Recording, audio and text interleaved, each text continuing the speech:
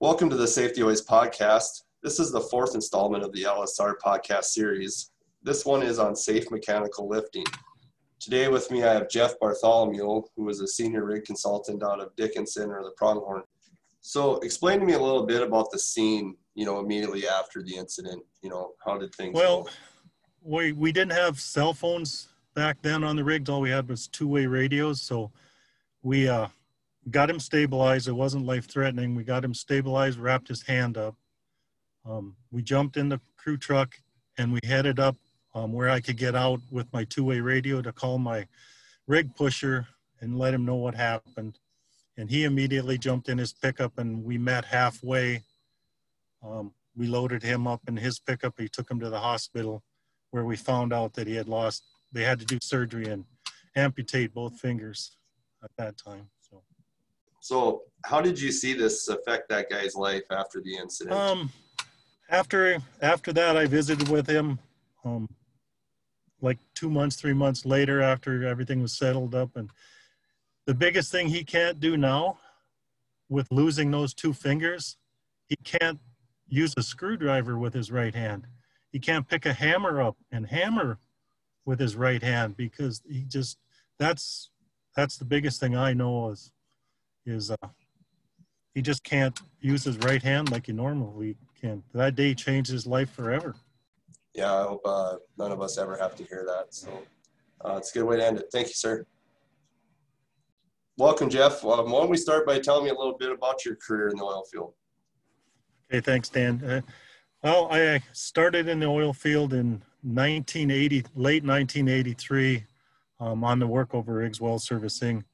I worked for the same well servicing company for 28 years before I moved to Whiting here, and I've been with Whiting for about 10 years, a little over 10 years with Whiting now. So, yeah, pretty much been in the well servicing industry my whole life. Cool. I have lots of experience seeing a lot of things, which kind of gets us to where we're going with this. A few years back, Jeff had an unfortunate incident on a rig he was on. So, Jeff, why don't you go ahead and tell us a little bit about your story? It was mid-October 1993. We were working for an operator where we would pull the rods and tubing, set a cast iron bridge plug between the two zones, and then we'd run production back in, and they would pump test the well for 2 or 3 months. And then we'd go back in there, pull rods and tubing, and drill that cast iron bridge plug out. And that's what we were doing that October day. It was a Saturday.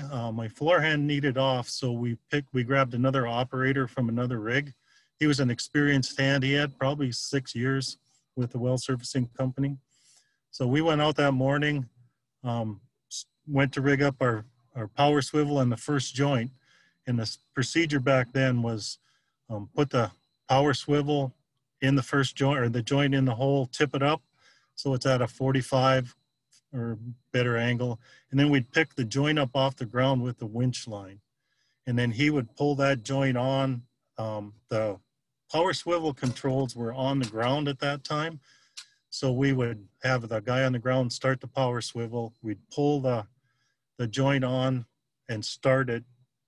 And then at that time we had the joint started, and the Ed reached down to take the winch line off while the power swivel was still turning the joint, and he got his glove sucked in to the joint, between the joint and the winch line.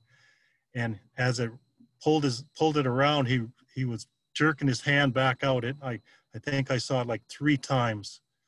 And the screams I heard that day were unbelievable. But we finally got the power swivel shut off, winch line slacked off. And what had happened was when the winch line and the joint between his fingers, it happened to pull all the skin and meat off his first 2 fingers from the second knuckle up. It just stripped them right off. And he eventually lost those fingers, correct? Yes, he lost both first fingers at the second joint. So when the incident happened, were you guys following proper procedure, or were we taking shortcuts that day? At the time, that was the procedure, was to start the power swivel and use the winch line to pick it up and pull that joint on to make it up. And the controls at that time were on the power swivel on the ground. So.